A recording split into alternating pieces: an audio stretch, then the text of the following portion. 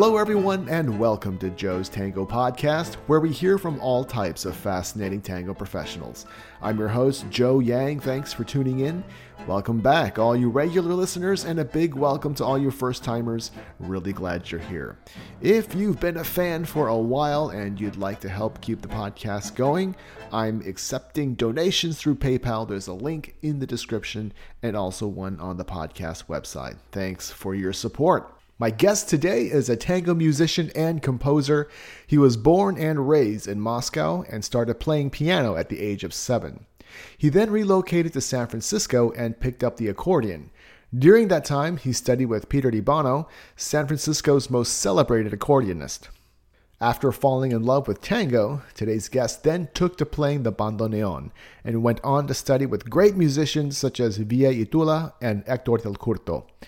Nowadays, he keeps busy as the leader of the tango group Tangonero. He is also part of the Stowe Tango Music Festival Orchestra, and in 2018, he entered the Che Bandoneon International Competition and won the bronze medal. Okay, and with me now is Alex Reitman. Alex, thanks so much for taking the time to be on the podcast. It's great to be talking to you. Thank you. It's great to be here, Joe. Yeah. So, Alex, you have quite the history with music. You started with the piano at a very young age, and then you later picked up the accordion? Yes, this is right. I played guitar in between. I didn't put it in my bio, but I always liked music.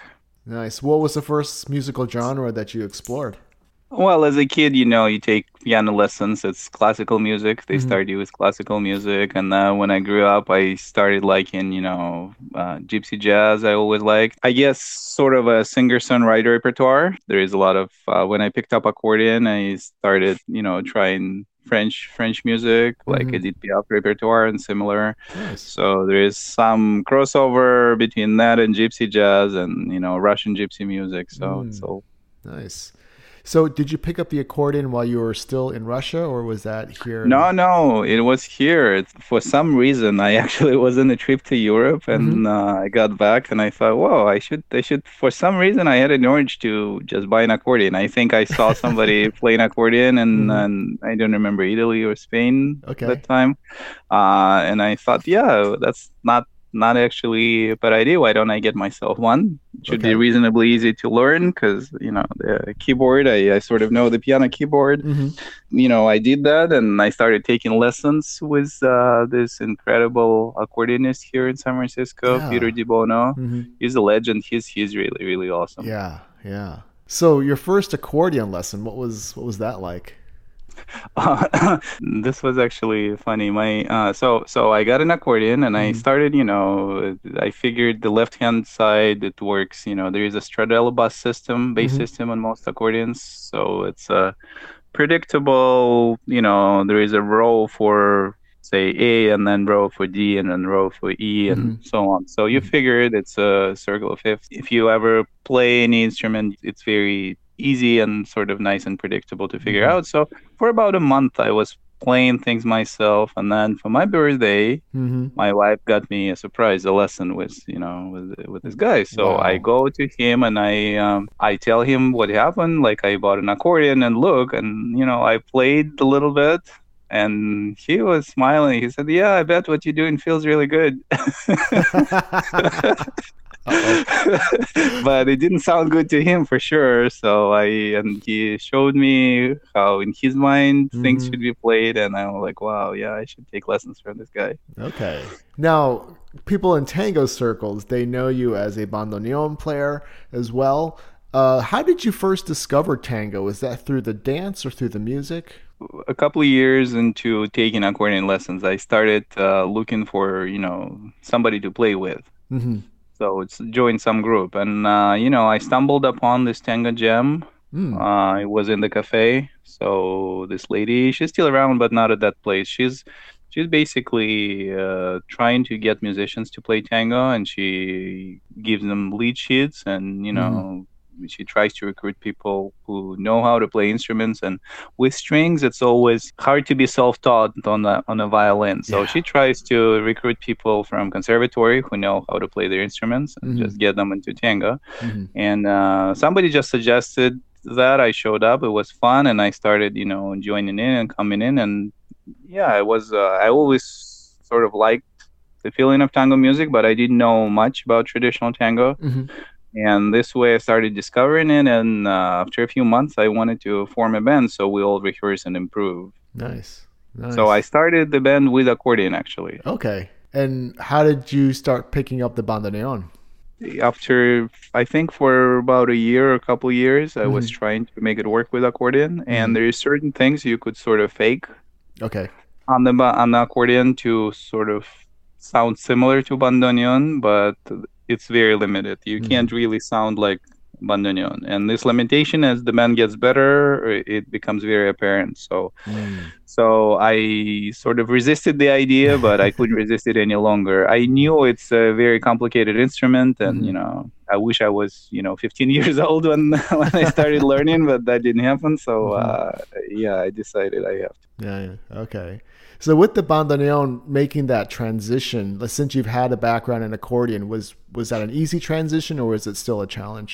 It was very difficult, Mm. and I guess it's still a challenge because with bandoneon, I don't know if I guess Nestor Marconi and Julio Pane, they can say, Hmm. yes, I know this instrument, but Hmm. few other people can say, like, I learned it. Yeah. So there's various degrees of familiarity, but it's a complicated instrument, and it was not much like an accordion. Ah. One thing that was going for me that I sort of knew a little bit of tango style at that point. So, Hmm. because, after playing in a band and listening to a lot of tango music, you start developing an understanding of what's Hmm. good.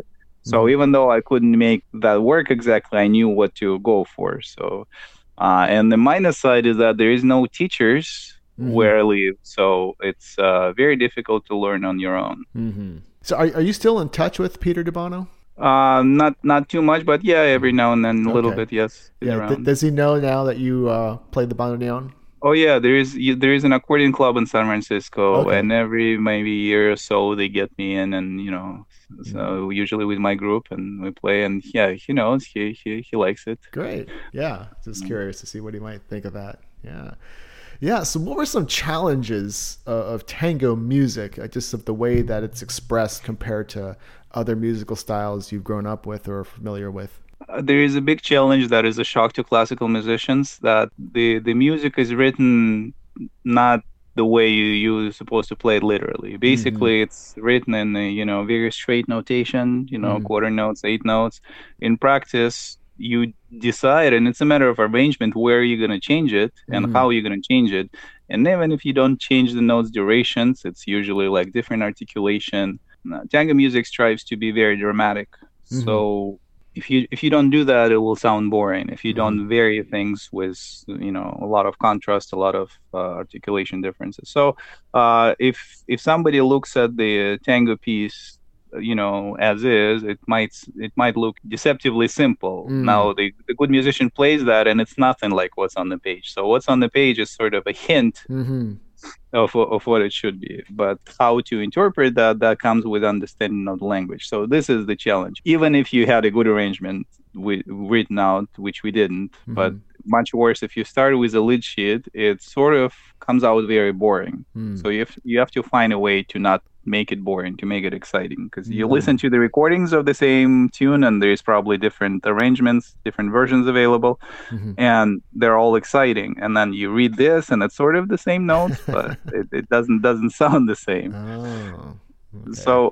So this is the challenge, and then there is another challenge in that familiar instruments, like all the tango instruments, apart from bandoneon, Hmm. they're all run-of-the-mill instruments. Right. So bass, piano, violin. If you go early, like guitar or flute, they're all known instruments, Hmm.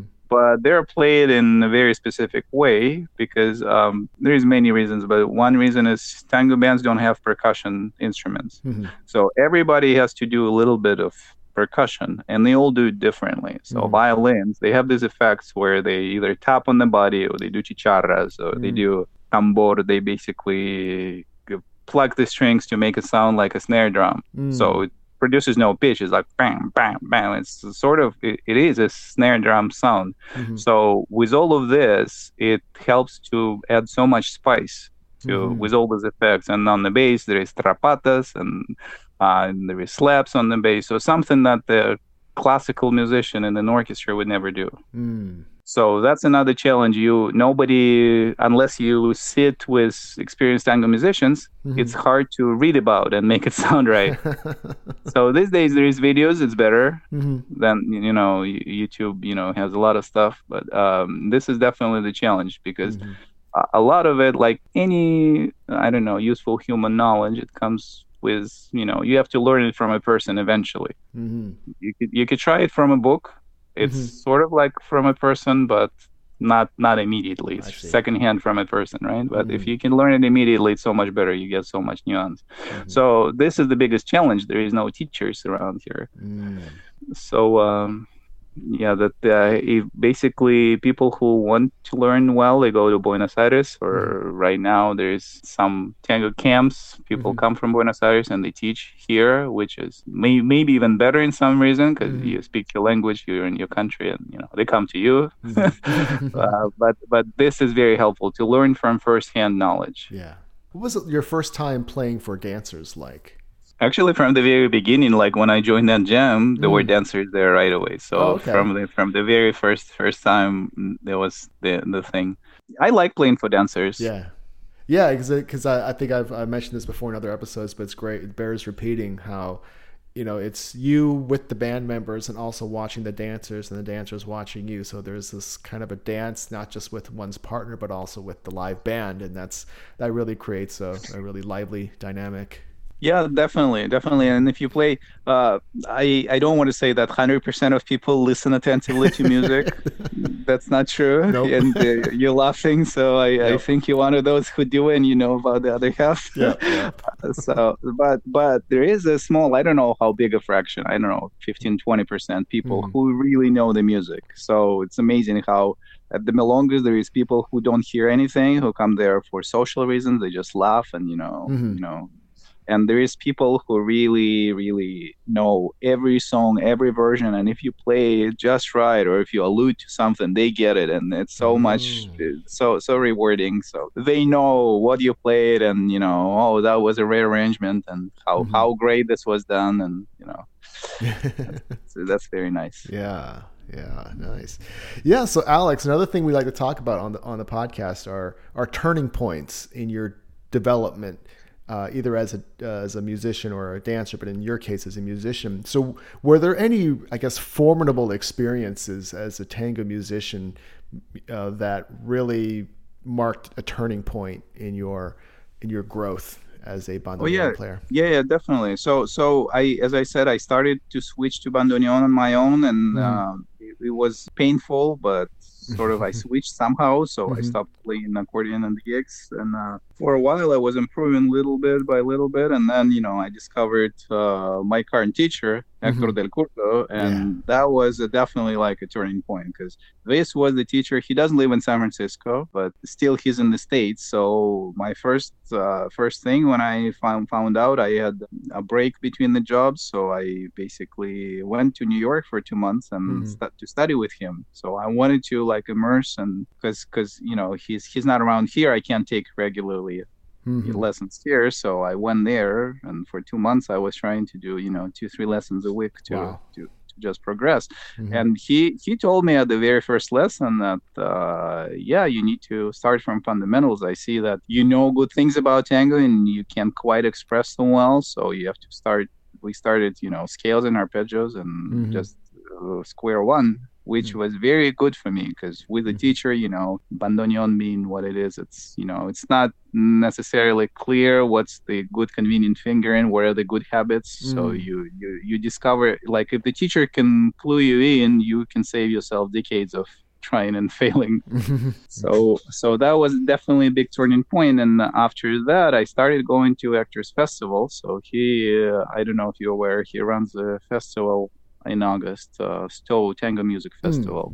Yes, the musical director of that, and that has been an amazing experience for me. So I've been to Argentina once for about a week, and I was just starting on bandoneon. It was not very useful for me back then. I took one lesson, I saw a couple bands, but it's not like they could teach me a lot because I was, I was not ready to crawl. I mean, you have to crawl before you you walk. Yeah, yeah. So, but I kind of got, I listened to some bands. I kind of understood the vibe and what I want from there. And then when I got to Stowe, that was, for me, it was like Buenos Aires. Maybe it's less variety because there is, only a handful of teachers and not, hundreds of them. Yeah.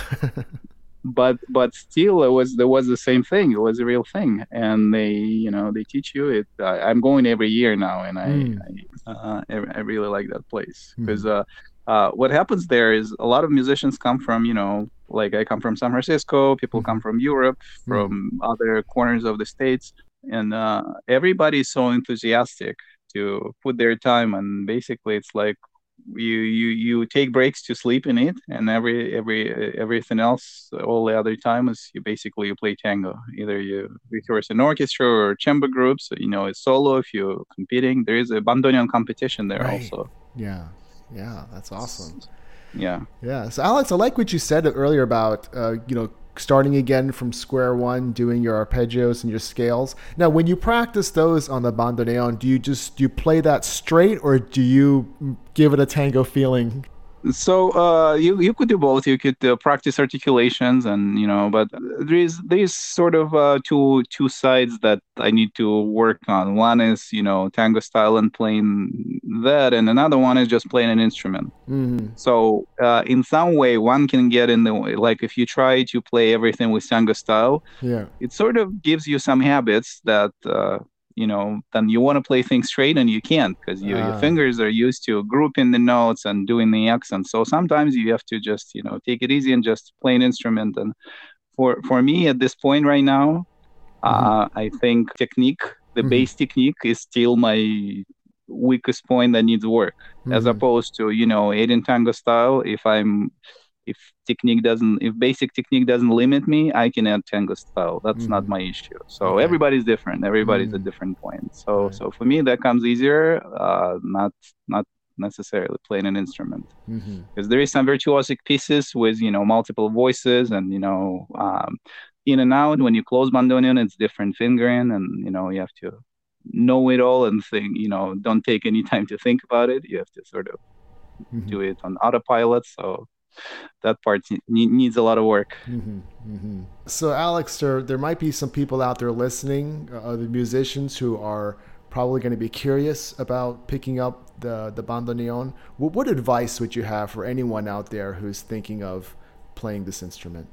I would recommend getting a good teacher. And in my opinion, a good teacher is somebody who grew up playing bandoneon and grew up learning from maestros. So I sort of think about it like if you learn the language, if you want to learn the Spanish language, for example, you really want to pick a person for whom this is the native language.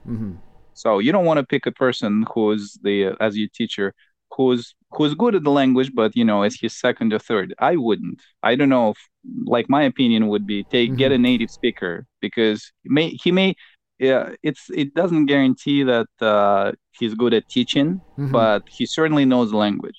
If you grew up with that, that's your first language, you know it like the back of your hand. As opposed to second language, you might be able to explain, but there is certain things you don't quite feel the same way as with your native language. So try to get a good teacher. So not somebody who just plays well, but who really grew up with that. And that might be difficult, but for a long time, I was sort of against the Skype lessons or, online lessons. And then once I started studying with Hector, I sort of decided to go back on that because this is better than nothing. So my teacher lives in New York. I take lessons regularly from him. I think it's a workable setup. It's not as great as face-to-face, but it's so much better than nothing. So this would be my advice. Try to get somebody who can teach you well. And if it's online, it's not the end of the world. It's better than trying on your own, because what happens when you try on your own, you want to add all this style, all this punch and accents, and you end up stifling yourself. You give yourself bad habits. I see. This is like spice that should be on top of a, cooked dish. You can't eat just the spice, just like a plate full of peppers. Yeah, no, that's a good way of putting it. Yeah. Yeah. So that would be my advice as far as learning the instrument. Mm-hmm. Mm-hmm. Yeah. Now, just out of curiosity, how did you acquire your first bandoneon? I bought it from a person here, Mm-hmm. and it's a good instrument. It's still my favorite. I have another one as a spare now, but Nice. I still play that one. Mm-hmm. Mm-hmm. Yeah, Yeah. it's just kind of an interesting thing to go about getting a bandoneon. How easy are they to come by? Not too easy. Mm-hmm. So if you just Google "I want to buy it," it's probably you're probably gonna see some strange things. No, I mean you're gonna Yeah. see all kinds of stuff on eBay, and some of it may be scam. I don't know. Right. But now there is more and more people in the States who play them, and somebody upgrades to a new instrument, they're looking to sell their own. So there is somewhat like if you're in the community, you can there is somewhat of a marketplace. Like I know I have a friend here who wants to sell one or maybe two instruments. Mm-hmm. Now I don't know if they're very good, but for a beginner they're definitely very good. Mm-hmm. Nice. Nice. Yeah, so you gotta do a little digging. Yes, you got to do a little digging, and the more people you know in the Tango community, the easier it is. So for a beginner, it's not that difficult. If you like want to perform, and if you're a top-notch musician, then you might not be happy with some of those instruments. So then I don't know. I have a friend who went to Buenos Aires, and he was like researching for a month and emailing people and asking, and then Mm. he went and bought one, and he's very happy. Okay. Nice. Nice. Yeah, so Alex, I want to change gears a little bit to the group that you manage out in San Uh-huh. Francisco, Tango Nero. So, can you tell us a little bit about it and how it got started? Yeah, so we started coming off of the Tenga Jam that I mentioned. Mm-hmm. My issue, I like going to that jam, but what I noticed is that it was a weekly thing. Every Sunday there would be different people there. So Mm. not all different, but maybe there would be 10 folks, and then next Sunday there's 10 folks, of which two are the same, Mm-hmm. and eight are different, or seven and three, something like this. So there would be huge turnover week to week. Ah. So something that we worked on today, come next week, it's all going to be forgotten, or Mm. because people are new. And I was trying to be there every week, and I noticed that we don't improve because it's starting from scratch every week. Right. So I thought, I thought I should, it would be nice to have a constant group. And at that stage of my musicianship in tango, it was clear that no existing good group will take me. So I got to form one and grow with that. So I found people that wanted to do that, and that was this May of 2008. Nice. So we started rehearsing, and we had back then it was a violin, bass, guitar, Mm-hmm. and accordion. Mm-hmm. So we started rehearsing, and we had two gigs that year, and then next year we started to have more gigs, and sort of took off from there. So we only played for dancers back then. Nice. Nice. Now, what was the very first song you performed for dancers in this group? Oh, I don't know. There were some lead sheets, Bahia Blanca probably, Okay. and El Flete, and El Choclo. Mm-hmm. There was, you don't perform one song for dancers, right? You Right. perform Yeah, you gotta have 10 several. songs for dancers. Hmm. So those would be the pieces. Okay. Nice. Nice. Yeah, and it's great. Just dancers, they just love live music, and it's awesome that you bring that to them. So, Alex, you are also a composer, I understand. I composed a few pieces, and we tried them, and there's still parts that I like today, Okay. but in those pieces, but I think I want to revisit that and Hmm. redo them now. So Nice. I composed them as an exercise. Mm-hmm. I think now I have a better understanding of the Tango language to do a Mm. better job at what I did back then. Well, it's great that you're attempting to create new tango music. I mean, I hear a lot of people would like to see more of that. Now, are you doing this in the style of a particular composer, or are you trying to explore a little bit more on your own? I don't think I was trying for a particular style. I was sort Hmm. of going for a traditional style, whatever that is. Hmm. I don't know. And then it sort of took me some places, and you can. The truth is, you can arrange a piece multiple ways to imitate this orchestra or that orchestra, or to give it a flavor of this style. It's true that some orchestras had exclusive pieces that nobody else played, but most of the material was played by multiple orchestras. There were tens of orchestras, or I don't know, maybe hundreds, and they all sort of, the tradition of tango is to play the same material. You just change the arrangement. You change things around just enough so it sounds like your own, but you don't have to necessarily compose new works. So like famous pieces like, say, I don't know, El Choclo, Comparsita, everybody played them, but even not as big pieces like Felicia, there is probably 15 versions there that are all different. Yeah. Yeah. Yeah, so Alex, I know that you've been at this for a long time, but with the nice thing about tango is that there's always something new to learn with this, whether it's dance or from music. So perhaps in the last few months or years, what's something new that you've learned recently? My thing recently is we were a quartet for a long while, and now I'm actually trying to perform more as a sextet. It's hard because more people, it's harder to get gigs for more people, but whenever we have a chance, I really like it. So now my thing is I'm arranging things for sextet. Wow. And there was another turning point a few years ago. I took a couple classes with Pablo Estigarribia, the pianist. I don't know if you know of him. He's a very young guy, but he's a wonder child. He's playing with Lavagem trio. He's arranging for them. He's like a prodigy, and his English is very good, which is not common for a lot of people from Argentina, but his is very good, and he can explain things in so simple terms. So he opened my eyes on how to make good arrangements, actually, like voicings and a lot of good habits in arranging. Because traditionally, like historically, what happened with our arrangements, they're sort of chaotically evolved, and now I have more of a handle on what I want. So I'm very interested now in arranging and. For sextet specifically. So for sextet, what you have going is you have two bandoneons. Each one has two sides, left and right. And then you have two violins. So in the melodic parts, when the orchestra swells and there is like this big melody coming out, and it's like overwhelming, so big. So you have four voices on the bandoneons plus two more in violin. So you can have six. So you can really explore and play with harmonies and make it really pretty. Something that is hard to do with fewer instruments, because there has to be a melody, and with two or three voices, it's better than one, but with six, it's amazingly good. Yeah. So you can really swell. And what Pablo told me is, look, you can, with good arrangements, your quartet can sound like a sextet. And your sextet can sound like an orchestra.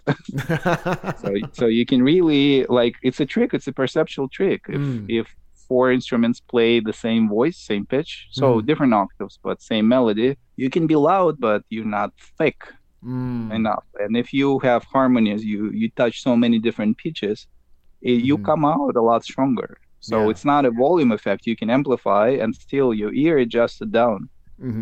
Just like, we're talking on the phone, and the software is doing the same thing. Like if I start talking a lot louder, you'll only hear it in the beginning, and then it'll adjust down. But if you touch a lot of different pitches, it's richer musically, but it also perceptually it's bigger. So your big overwhelming points, they become more overwhelming, if you will. Nice. So I'm all into it, and you can create beautiful harmonies. I love that. So that's what I'm excited to do nowadays. Yeah, that's great. Yeah, and I think that it's important for the listeners, I guess those who are more dance focused, to understand that a lot of the behind the scenes work that goes into music. It's not just you getting together and practicing, it's the arranging side of it. And there's just a lot that we dancers don't quite see. There's a lot of work that goes in when the band finally gets together to play. And hopefully we can really, really appreciate live music, not just from the end result, but also from all the things that go into it. Yeah, very true. Yeah. So, Alex, where do we find out more about you and your group online? There's a website, tangonero.com. There's a Facebook page. So I don't know if we necessarily too good with keeping it together, updated. Yeah, so that's that. We playing around here in the Bay Area, and then now, every August I try to go with.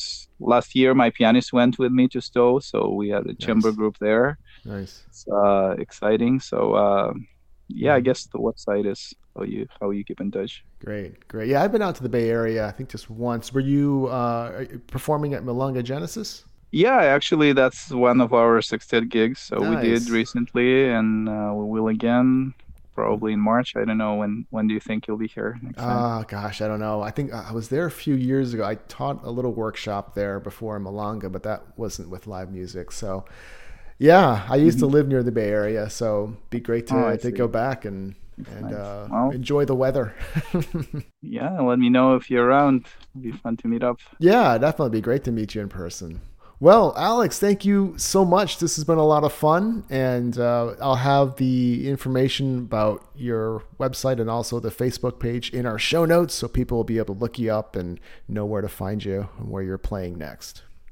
Sounds very good. Thank you, Joe. That was really fun. Yeah. Really interesting conversation. Yeah, absolutely. Yep. Well, Happy New Year. Yeah, Happy New Year. Happy New Year indeed. Just in case you happen to be listening to this episode at a different time of year, I completed this interview on New Year's Eve 2019. Wow, really good stuff. I've had many musicians on the show, and every time I talk to people like Alex, I get such an education. It's great. It's always interesting to hear about what it takes to transition from playing classical music to tango. I know previous guests on the podcast have talked about that, and it never really gets old. Everyone has an interesting take on it, and Alex is no exception. And whenever musicians bring up the topic of arranging tango music, like all of you, I just appreciate dancing to live groups that much more. There are so many considerations depending on the number of band members. For instance, arranging for a quartet is not going to be the same as a sextet or a full orchestra. And there's so much they have to do to get the most out of each instrument, also we can enjoy some really good tandas. And another thing that got my attention was the way Alex started the group Tangonero, that he would show up to tango jam sessions and he would do so consistently while others would come and go. But Alex did not flake out. And there's a simple but important lesson here that if you've discovered something in your life that you enjoy doing, it's worth putting time into it, and being consistent with improving and building it up will lead to something good. For Alex, he started a tango band. That's pretty awesome. So thank you again, Alex, for telling us your story, for sharing your thoughts, and for your time. And a big thank you to all you listeners for tuning in. I know life is busy for all of you, and it really means a lot that you've chosen to listen to this show. If you're enjoying it, please take a quick moment to subscribe, and please leave a 5-star rating and review if you haven't already. That helps out a lot. Okay, that's it for today. You've been listening to Joe's Tango Podcast. I'm Joe Yang, and I'll talk to you again soon.